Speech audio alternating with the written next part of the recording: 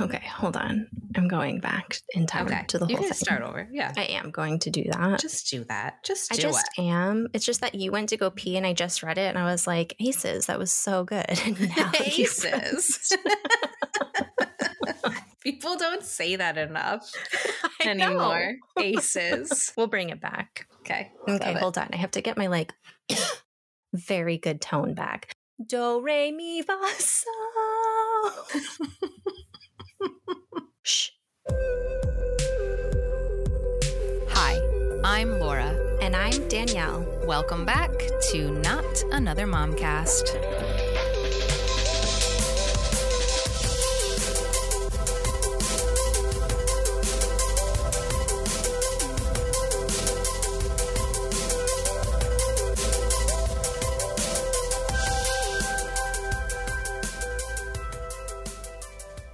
Welcome back. Tonight we want to talk about something that we keep mentioning in other episodes that, truthfully, feels like such a big topic to cover: grief, specifically grieving while parenting. Now, we both have our own personal experiences with loss and grief, but we aren't quite ready to tackle that on air, mostly because we're both not prepared to cry through an entire episode. That being said, it's easy to connect your own experiences to those you read about, and so I'm sure we will drop little pieces of our struggles as we discuss. We also wanted to take a second to say that loss and grief are very emotionally charged topics because of our own connections to them. So please know that we are sensitive to that and do what you need to take care of yourself as best you can. This episode just might not be for everyone, but hopefully others out there will be able to find some comfort in knowing that you're not alone in this process. But before we bum you all out, let's get into boom and bust. Laura? Thank you, Danielle. That was a wonderful kickoff for this topic, which I am actually very excited to get into. And I will, okay, so I'm going to start with my boom. My boom is that, so I was telling you earlier, I subbed today at school and we were outside at like the halfway point in the day, which some kids get picked up for. So we were out on the playground and I see a father approaching the gate to the playground and he looks like he's scanning for a kid, right? Like he's definitely here to pick up a kid. And I'm trying to figure out if I recognize him because some of them I do know. And sure enough, he does look super familiar. But the thing about it is he looks exactly like this dad of this family that moved back to Brazil this summer. So like he's not here picking up his kids, right? They live in Brazil. That can't be the case. So I'm staring at him. I'm glaring at him, honestly, at this point. Like, why do you look like that guy? Who are you? And he's glaring at me. Like he stopped scanning and locked eyes on me. And as he gets closer to the fence, he goes, "What are you doing here?" And I realized that he is, in fact, the dad that I thought he was. Not in Brazil. Not in Brazil, here in my country at my school, standing at this fence. And I'm like, "What are you doing here?" And it turns out they're on spring break because Brazil, opposite hemisphere. That didn't even click for me until I was retelling this story to Chris earlier. I was like, spring, it's fall for us. Right? Liar. No. It's totally a trippy problem with the everything under the equator is in like the opposite season that we are, but you don't think about that ever. So anyway, it doesn't matter. All of that can get cut because the point is that they are here visiting and obviously neither of us expected to see each other because he's aware that I left at the end of the school year, right? In fact, his daughter was pretty upset about it, but she was upset in general because they were going back to Brazil and she was really, really nervous about that. She was nervous about feeling like she was starting over because she was that tender age of 9, almost 10, right? You're leaving the lower elementary years and going to the upper elementary years. And they had only been in the country for about a year and a half. They came just to get out of the pandemic situation in Brazil and landed with us because they had some friends that attended our school. I fell in love with that family. They're a wonderful family. And I love the little girl. And we got pretty close. And I know she was struggling towards the end of the year when she knew that she would have to say goodbye to her friends and go so far away. And I took a lot of time with her, like working through those emotions. And I shared with her that I was scared because I knew that I was about to make this big change. And that's hard. It's scary. It's hard to start over. And that's okay. That it's okay to be scared. And we were both just going to push through because we both are stronger than we think and made to do great things. And just like, we just were like going to get through it together. Right. But I haven't seen her since the school year ended. So here her dad is, and he sees me and he wells up with tears. And he's like, oh, come on. He's like, oh my God, I didn't bring her because she's going to visit tomorrow. Because the class that I was formerly in, she was formerly in, they're on a field trip today. So she was going to just visit another day. He's like, I didn't bring her, but I'm going to run home and get her because she needs to see you. She'd be so happy to see you. And I want her to tell you about what's going on for her in Brazil and her new school, because it is completely because of the influence that you had on her. And I've heard enough. I'm like, stop. You're going to make me weep on the playground. What the hell is wrong with you, you monster? He's like, I'm going to start crying too. I'm like, okay, we're done. And he's like, I'm going to go get her. I'll be back in 25 minutes. Is that okay? I'm like, of course, I'll stay here for the rest of the day for this interaction right now. So he comes back super quickly, comes, knocks on the door to get me. And I go outside and I get to see her and I just catch up with her. And she's just so beautiful and big and confident, and she ran for student council in her classroom. I knew she was like the mayor. Yeah, and she's the leader in the room, and I was like, of course you are. You've always been a leader. And it was just like, it was so good for a teacher's heart. Like, that's what you do this shit for, like so many hard days, so little pay, such long hours, so many not pleasant parental interactions over the years. And then those ones, though, like, they make it all worth the while. Bless his heart for actually telling you. I know. Because people don't tell you. I know. So if you're a teacher out there, I'll be the first one to tell you right now, what you're doing is making a difference. And if you're a parent out there and you have ever had a teacher in your life or your kid's life that made a difference, don't be afraid to tell them, because that's why any of them do that job, is for that feeling. So like, feel free, fill up that cup. Do you have a bust? I do. I have a bust, and it is directly tied to this episode because I was blindsided by a wave of grief about my dad just yesterday. Was that yesterday? I don't know. Time is a blur. 2 days ago.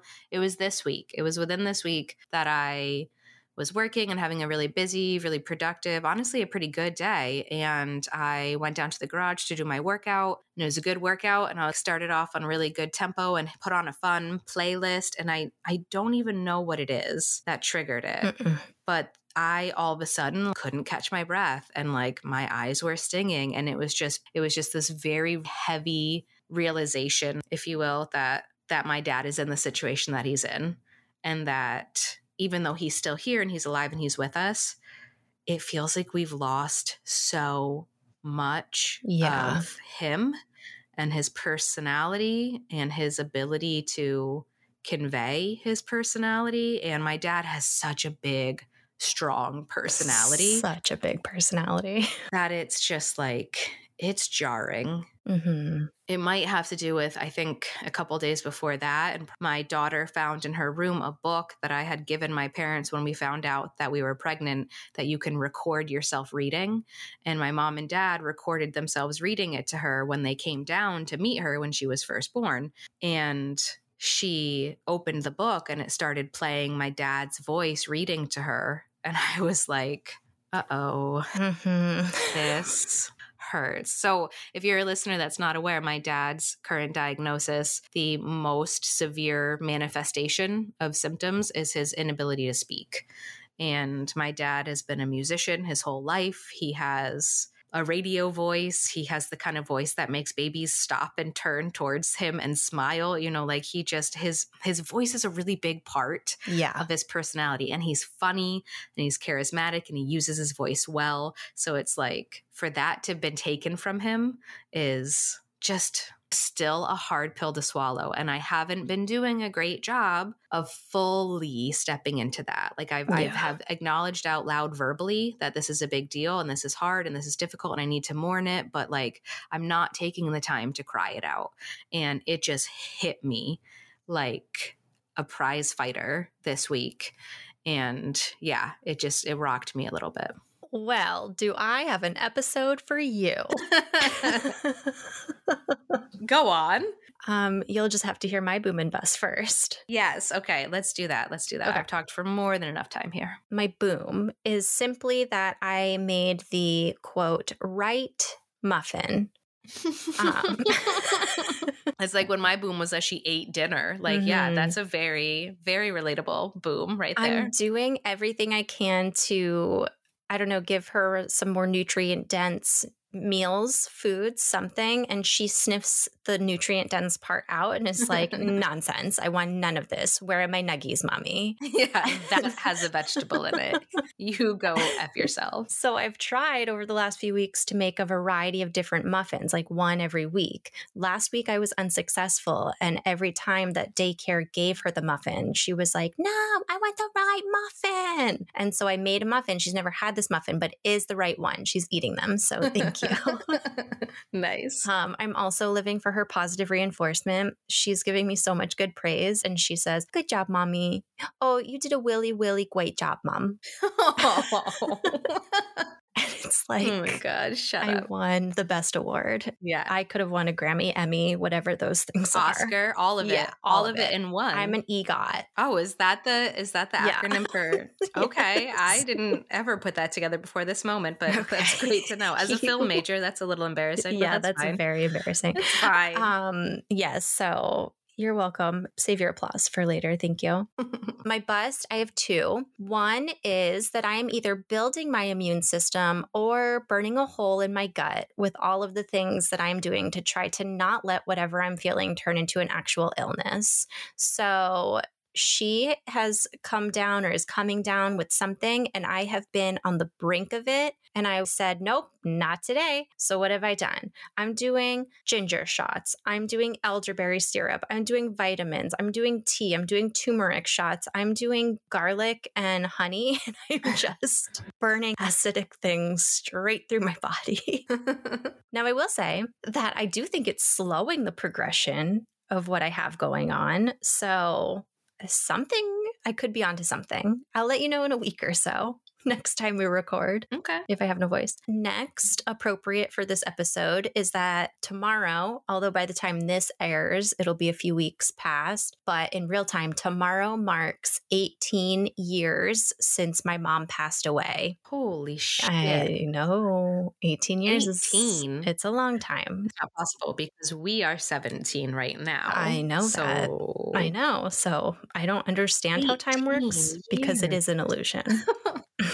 Yeah, 100%. This is the perfect example of it. Please go back and listen to F Clocks. Time is an illusion. Yes.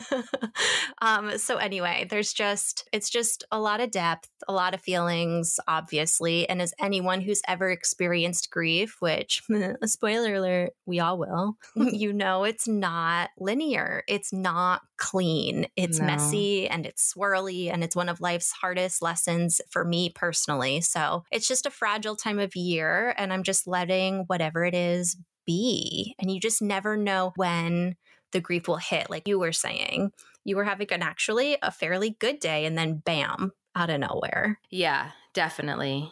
Definitely a great episode for both of us right now. But what I like about it is that we have agreed that this is a topic that we could continually come back to. Oh, yeah. I think we could do just a whole episode on what you just divulged, which is that you are now a mom without a mom. Right? That's a whole thing right there. That's a whole genre. That's at least one episode.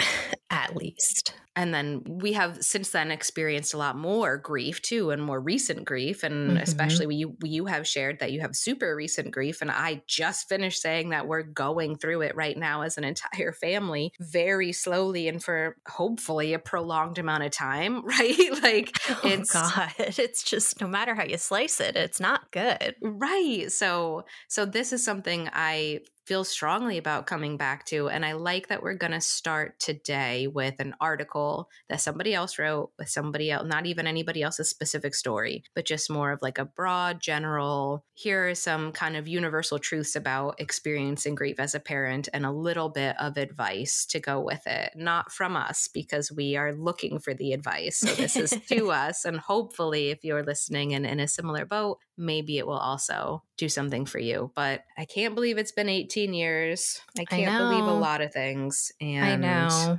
And we're just going to have to try to keep on keeping on. Yeah. And just do the damn thing. But yeah, I think first it's time for an ad break.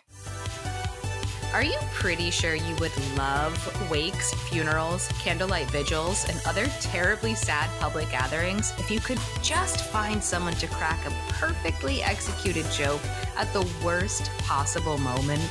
Oh my God, yes. It's like, yeah, we're all sad, but do we have to be like sad? Right? We here at Not Another Momcast have just the product for you. For a nominal fee, you could rent your very own inappropriate friend. What? Tell me more. How does this work? Well, Deborah, peruse through a database of soon-to-be thousands, but currently 2 extremely dark friends with wildly inappropriate senses of humor who will absolutely lighten any mood to the point of almost getting you kicked out of that venue that you're attending. Wow. Well, that sounds just great. I've always felt like the one thing missing from all of my group grieving experiences was an ill-timed, hilarious, and true comment about the deceased and a bunch of side eyes from all the other mourners. Well, thanks to Not Another Momcast, you'll never have to mourn in a socially acceptable way again. Thanks, Not Another Momcast. Okay.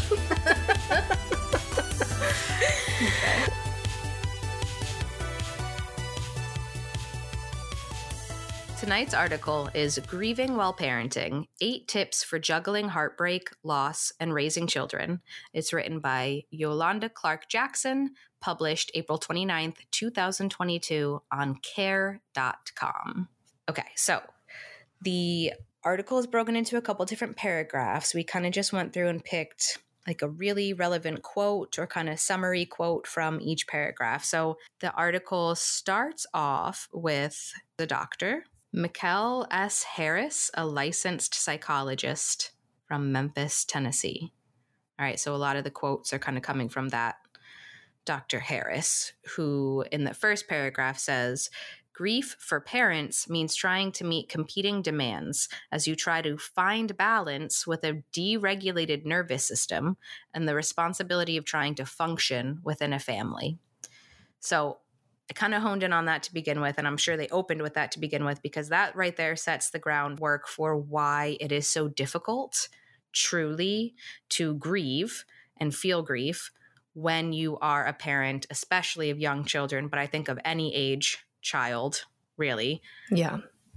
Because to be experiencing grief is such a shock to the system. It is deregulating to your nervous system, literally, physically in your body, but you are still required to be very, very, very actively participating in the guidance of this other life, you know? Yeah.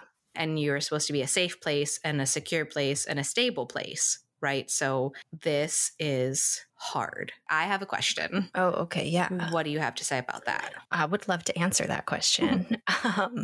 I think that keeping things normal for your kids is a tricky thing, especially while experiencing grief or loss or whatever traumatic event you're going through. And I don't necessarily think that you have to keep things normal, but you do have to keep a sense of normalcy and routine. And depending on the kid's age, right, it can be an extremely challenging task. Yeah. To keep up with those structures and routines on the day-to-day basis when all you want to do is curl up in a ball. Yeah, like I said, I can imagine that parenting any age child comes with a reason that it's difficult. Mm-hmm. We can only right now speak to having very, very young children.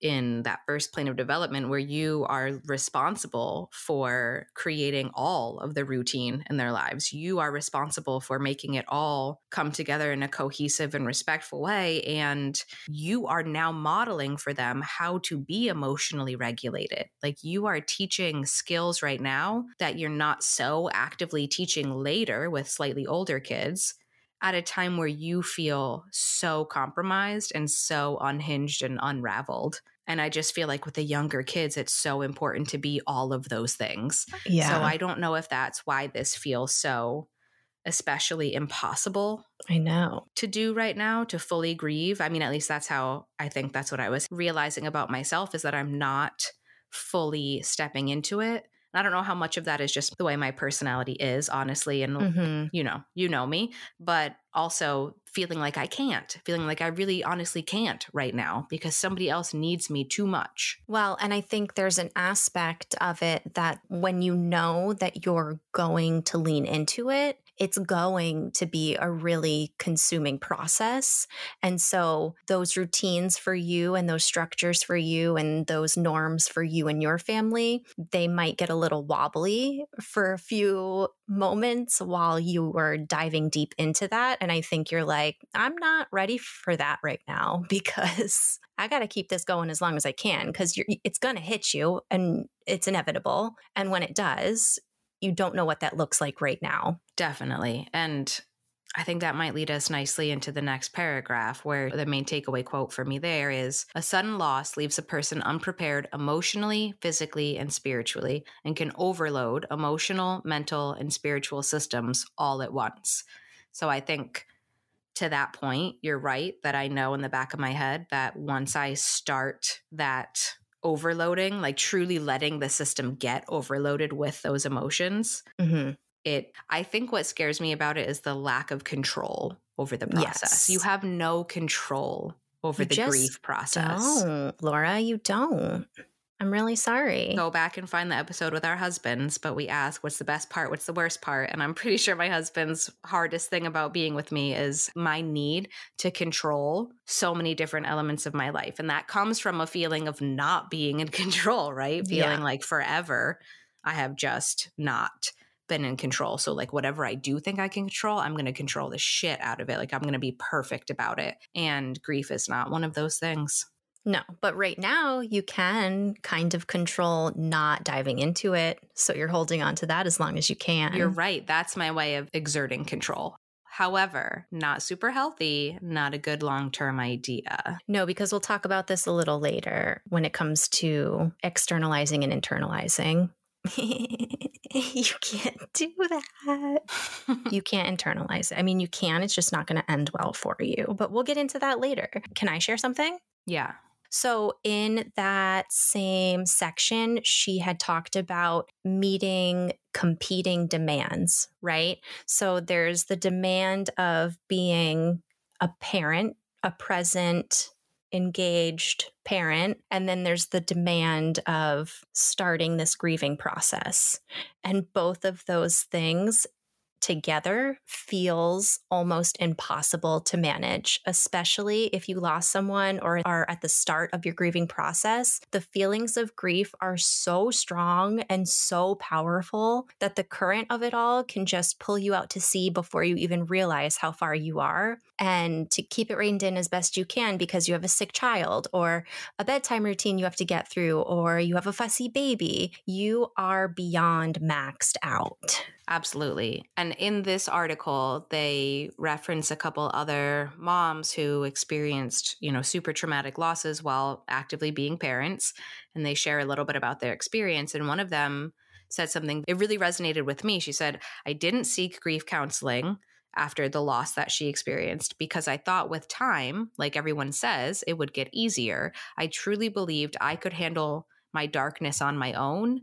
Everybody does. Yeah. And I was like, oh shit, called out, because how many times have we talked recently that you've been like, did you find a therapist yet? And I'm like, it's on a list. It's on my list. It's on the list every week. It's at the top of the list and just doesn't get tended to because I think in my mind, I'm like, it's not super critical. It'd be nice to do, but it's not super critical because I'm in control of it right now. Like, I'm okay. I can do this, like I'm doing I the same know. thing.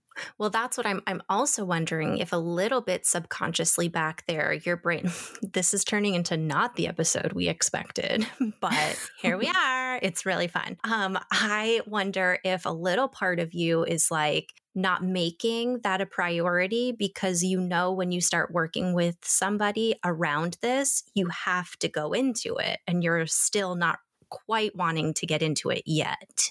So it still comes back to me trying to control a situation that I know inevitably is out of my control. You know what they say, Laura, the controller.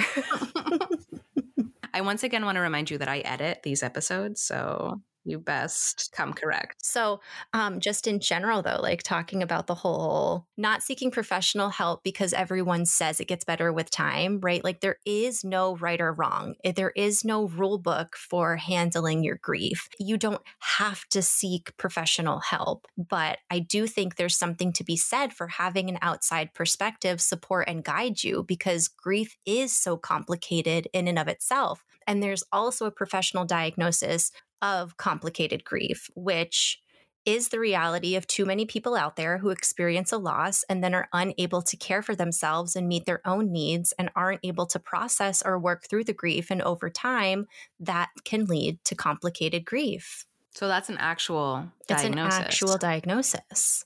I think I'm not like a doctor, but now here's a little fun fact for you all. I was a sociology major in college undergrad, and I did focus on end-of-life care because I did go very darksy dark. And a lot of those classes obviously talked about death and dying and grief. And I did learn about complicated grief. I remember that time very vividly in your life. I loved that time for you because I feel like you went on like an academic binge on how to deal with and treat and process grief because you were hoping to apply it to a career someday, right? As a counselor or whatever it was that you were going to do exactly at that point. I don't even know if you knew, but what was clear as day to me was that it was really just helping you get through. I mean, by the time you were taking those classes, you were maybe 2 years out of the loss of your mom. Yeah. And I feel like when you started going down that rabbit hole, you started having some really honest and necessary conversations with yourself and family members and just started that process for real. I did. Now, going back to, as I said in my bust, I lost my mom when I was 16 years old. And at the time, speaking of getting professional help, my dad really encouraged and wanted me to get some counseling. And I wasn't opposed to counseling, but I was like, well, I'm not going because of this. And he was like, sure, whatever it is that gets you through the door. Yeah. And I resisted for a little while. And then finally, I had some issues with a friend. And I was like, well, I'm not going to talk about mom, but I will talk about my friend. Now I see that I wasn't ready to come to terms and accept it and talk through it. But I did get through those counseling doors. And look at me now. Yeah. I'm messed up. Well, here's the thing. Yeah, you're messed up. We're all messed up. What I love about your particular breed of messed up is that you've decided to take that mess and turn it into good and helpfulness to others. Thank you. Where it could have completely consumed you and defined you and it just could have gone so differently. And I think one of the things that has been beautiful from this topic in our lives is that it has really shaped the professional adult and mom and everything that you are now. Oh, 100%. Yeah, we'll definitely have to do an episode on that entirely. Yeah. You had said that me in those college years with the death and dying stuff really opened up some good conversations. And I think that was a tremendous help in working through my journey with my father because he was around and he was having these conversations with me and we were in it together talking about the same things and same but different and our experiences and our thoughts. And yeah, that just opened up a lot of really positive conversation. Well, as positive as it can get with the topic. Well, that's why I'll say necessary conversation. Exactly. Necessary. Thank you. Not necessarily enjoyable and happy conversation. Not happy, but kind of enjoyable, if I'm honest. You know what? Yeah, in its own way, because of the purpose it's serving. Yeah. Totally. Absolutely. So yeah, okay. So to move on from there, it is important to seek help at some point, or it can be for a lot of people to seek help because of exactly what you're talking about, that there are levels of grief that are no longer manageable on your own. Mm-hmm. And then they go on to say that grieving parents need to make time to care for themselves and to get that support, and that this can be difficult when you have children at home. One of the mothers who shared about her loss in the article says that her biggest challenge was finding alone time to process the loss that she was going through. For a mom or dad who is grieving, I recommend that they take the steps to tend to their own grief, says Dr. Harris. You can't pour into someone else's cup until you fill your own cup, which is an expression I've heard 1,000 times. I've used 1,000 times. And yet here I am trying to find the perfect alone time that's conducive and ideal for processing big emotions. And again, everybody knows as a parent, especially a parent with young kids, alone time, you're either unconscious and asleep because you're so tired, or you're with them. Like there's not like hours in your day to process feelings that you feel like you need to be alone for. No, but I joked about this in one of our other episodes. When I just went through the loss in May, it really was nap times. Like, I hope she naps today because I really need to have a little bit of an emotional breakdown. Yeah. And then it was like, okay, gather yourself together. She's up. Yeah. Breakdown over. Move on with those routines. Yeah. But about the quote that you just said, wanting to hide the depth of your pain so that your kids have a chance at happiness, or not wanting them to worry about you or making them feel unsafe or unstable, right? Because their norms and routines are not always able to be followed the way that you normally would. And especially for young kids, that can leave them feeling a little bit shaky because they have this solid foundation and it's so predictable. And when that predictability fumbles a little bit, it can leave them feeling a little bit unstable. That's exactly what I was trying to articulate earlier with it feeling so important with young children, that you have to be regulated, and that grief is a time of deregulation, because like what you're saying, it boils down to them feeling safe and stable, which is so much on you right now. So much on you. And finding the balance though between talking about your mental health and emotions and not wanting to like unintentionally instill your worry and anxiety and sadness in them. Yeah. Does that make sense? Oh, yeah. There's definitely a line between healthy dialogue there and unhealthy dialogue there. I do know what you mean. I've seen it play out in both ways, in healthy ways and unhealthy ways. And it's a fine line. It is a fine line. And I think that it is sometimes hard to know what is age appropriate or developmentally appropriate. Yeah, it definitely can be. Like, how do you know if you've gone too far? Well, yes, because I'm thinking about this, right? And in my experience, when I lost my godfather in May, I was weeping. I was inconsolable. I was crying all the time, to the point where my daughter was looking at me saying, "Mommy's sad, mommy's crying." And I was like, I'm okay with that. Yes, I am sad. I am crying. But then it got to the point where, you know, she's a little on repeat thing all the time. So she sees it one time, she's going to repeat it for 4 months. So then it got to the point where if I would pick her up from daycare and I was fine and happy, but her repetition of mommy's sad, mommy's crying made me feel like, uh-oh, should I not have let you see me upset? Right. Like just the fact that she was processing that as over much as she was. over. Yeah. You're like, did I do harm here? Exactly. Well, so that I think brings us perfectly to the 8 tips for coping with grief as a parent. So the first one is share grief with your child in age appropriate ways. And that is just boiling down to not feeling like you have to hide it. So I think what you just said was perfect. Again, because of where she is developmentally, she is going to be, you know, on repeat. But it was super important that you start off with a foundation of we all have these emotions and we're all allowed to feel them and they come to the surface. Yeah.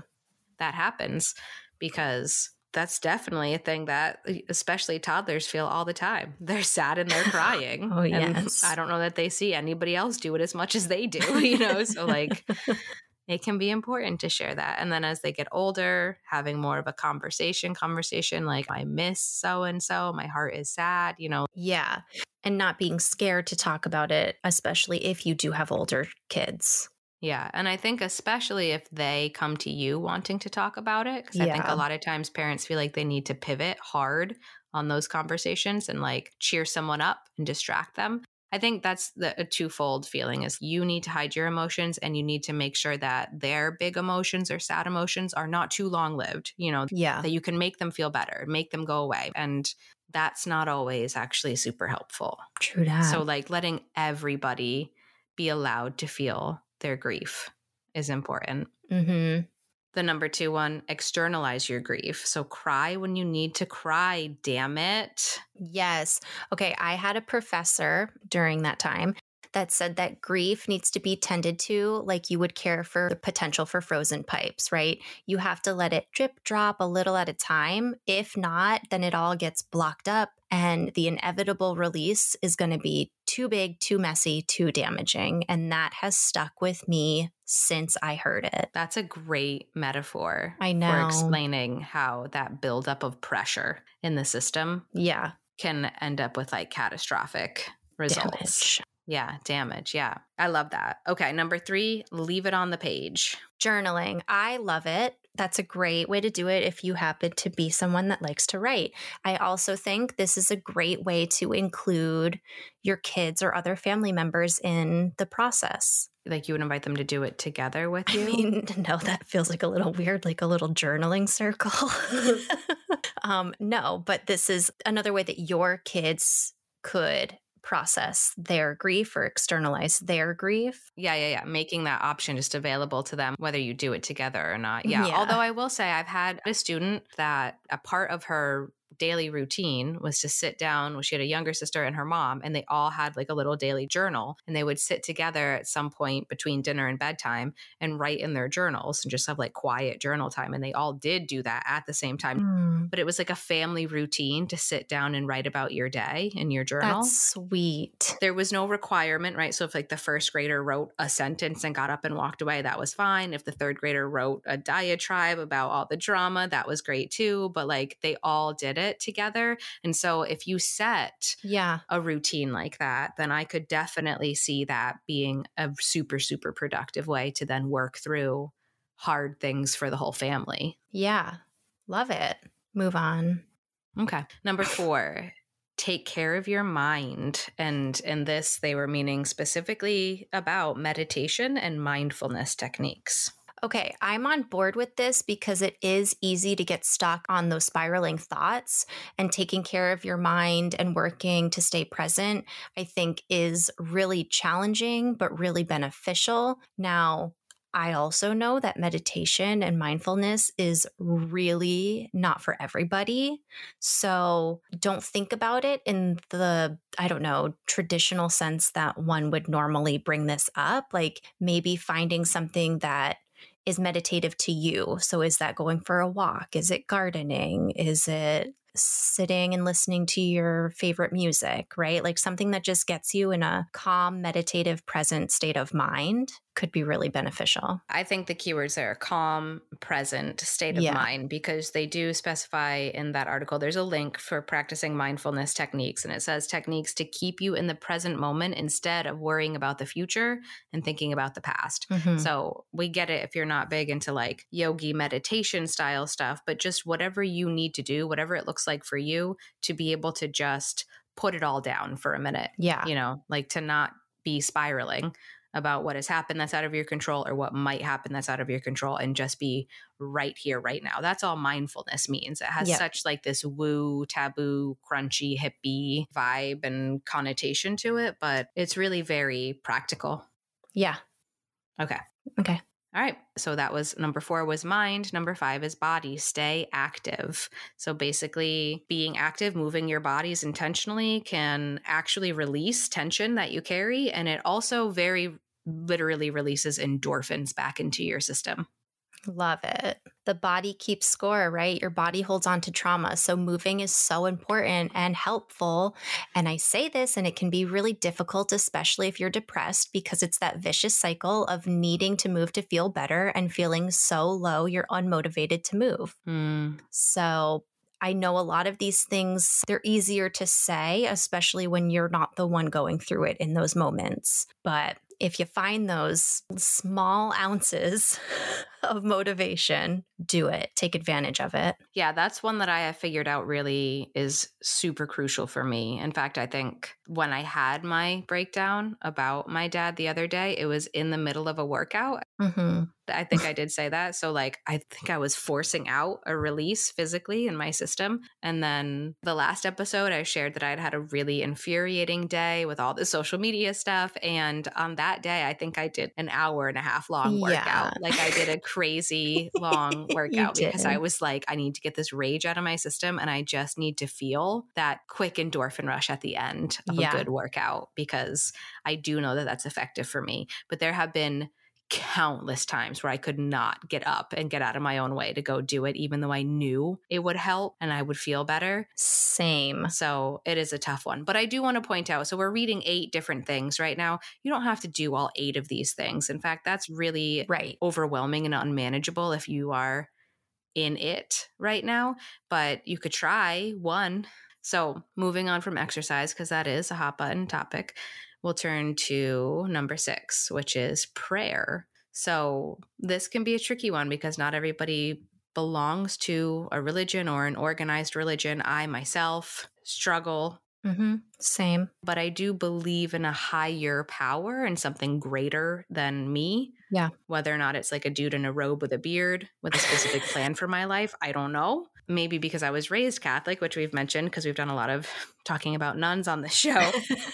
I do find myself, though, turning to prayer. Mm-hmm. On that day that I was really upset about my dad, I, without even thinking, caught myself saying, please, God, let him heal. You know, like, I'm not even sure who I'm talking to, Yeah. but I know that I'm offering up to somebody Yeah. a plea for some support, some peace, something, you know? Well, I do think that sometimes it's comforting to turn to the idea of something bigger than you, whatever that is. Yeah. And again, number 6 might not be for a lot of people. Okay.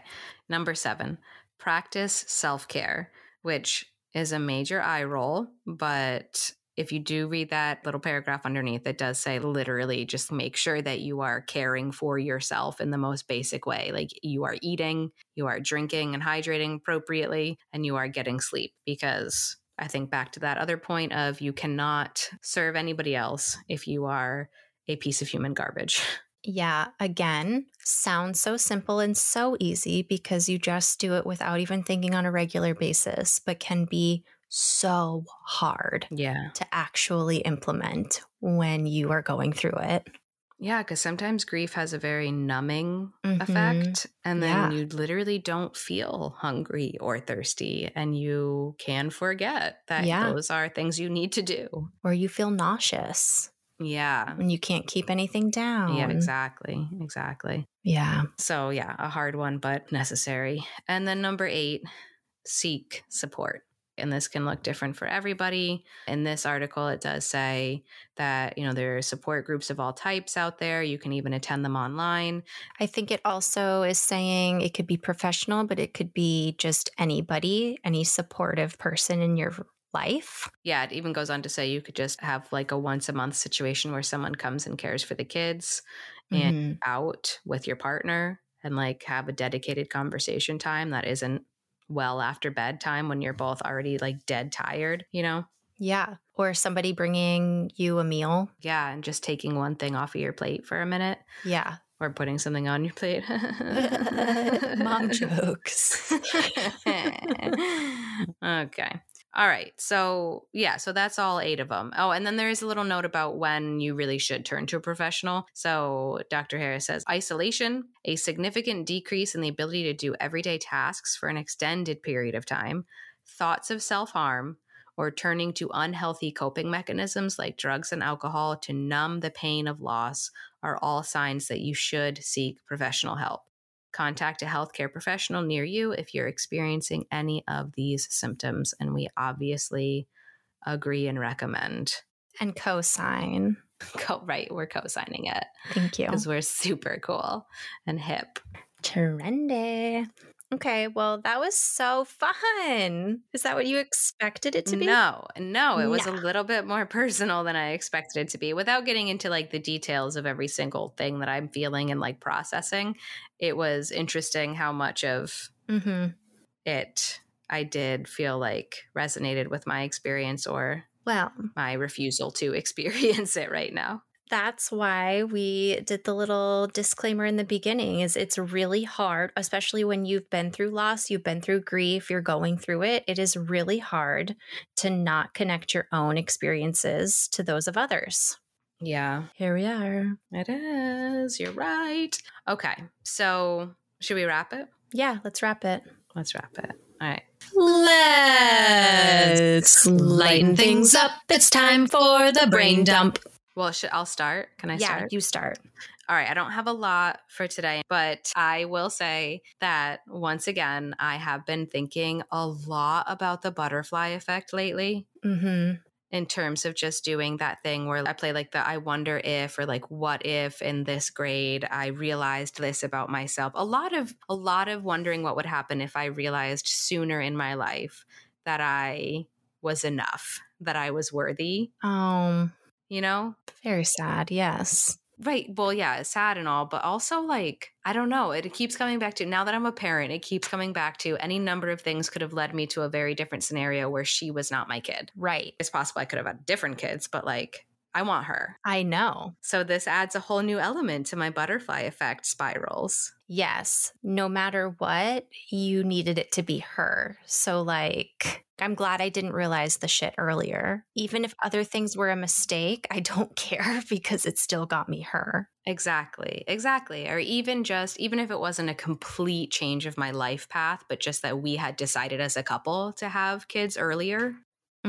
Would it be her? Would it be her? Probably not, because it wouldn't have been that egg. You know what I mean? Like, it's all very... Oh my God, woo-woo. But it had to be exactly the way that it was. Okay. Keep going. I also want to just ask real quick if you know anything about, or if you are as curious as I am to know about the origins of some of my favorite compliments out there.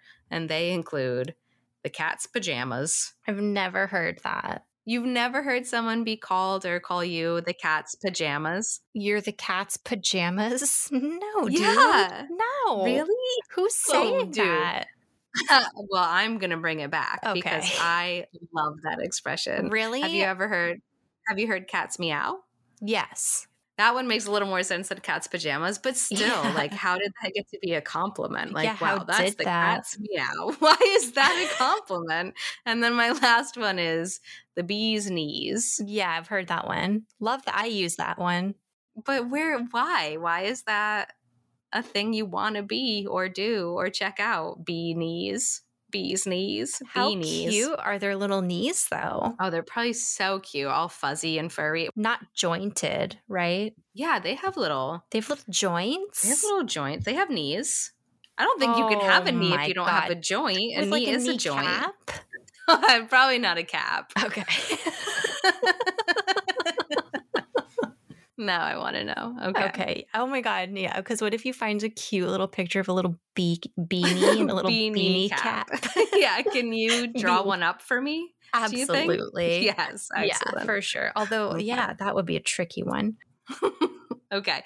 That is literally it for me today. So that was pretty good. That was pretty good for you thinking you had nothing good. Okay. So mine, I don't remember what I have, but I do have some things that she is saying that I just get a kick out of. So the other morning, she was playing with my hair and she said, "I love your hair, Mom. Let's pull it out."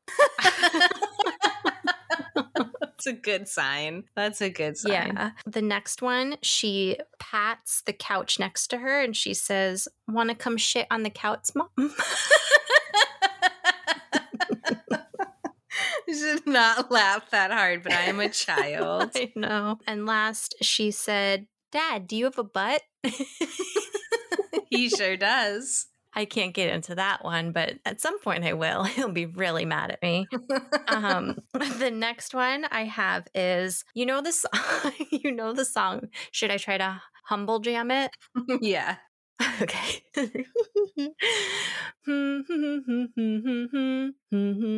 London Bridge. Okay, I'm sorry. What is it?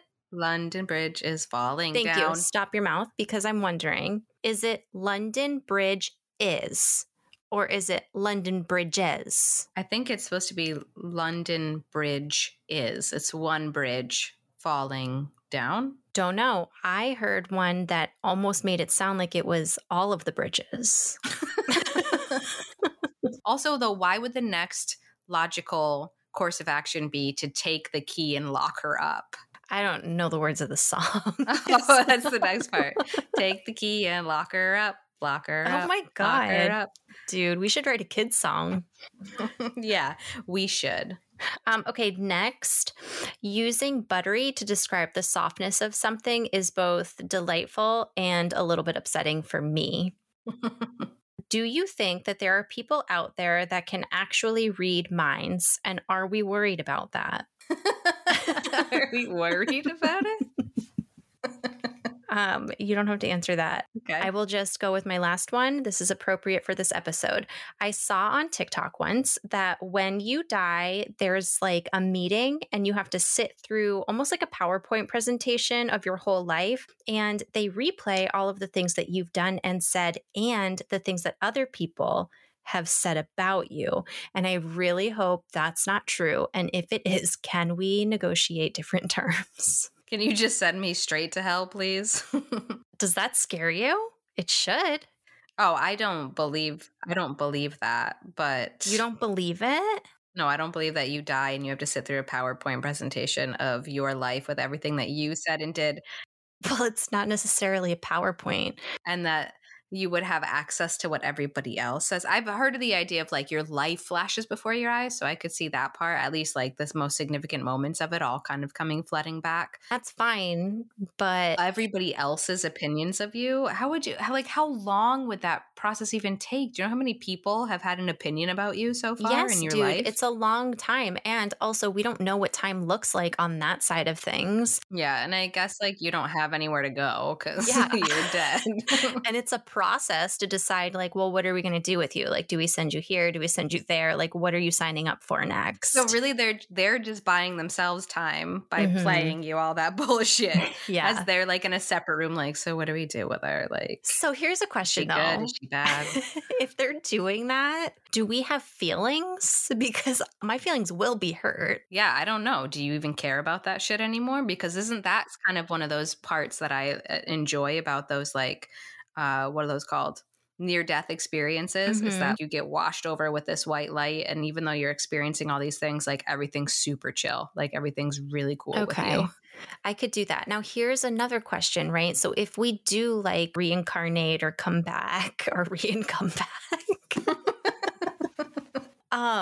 that means they have to Men in Black it and erase all of your memory. Well, and I guess sometimes There's mess up. glitches. Yeah, Yeah. sometimes they don't do a good job with the zoop, zip, zip, zip, Men in Black light, because Men in Black light, because sometimes you get those kids that are like, I was a pilot in World War II and my wife's name was Susan and we had a dog named Floppy, and like all of this shit turns out to be true and verifiable, and there's no way the kid could have known. That they were overbooked that day. I guess one slipped through the cracks. Yeah. So anyway, that's all I have. Okay, well, Well, I like it. thank you so much. Okay. Well, thank you for listening to Not Another Momcast. You can find us on Instagram at Not Another Momcast or email us at notanothermomcast@gmail.com. However you listen, if you enjoyed this episode, please subscribe, rate, review, keep referring those friends. We'd love to hear from you. Ready? And a 1, and a 2, and a 3. Okay, bye. I'm so sorry, hold on.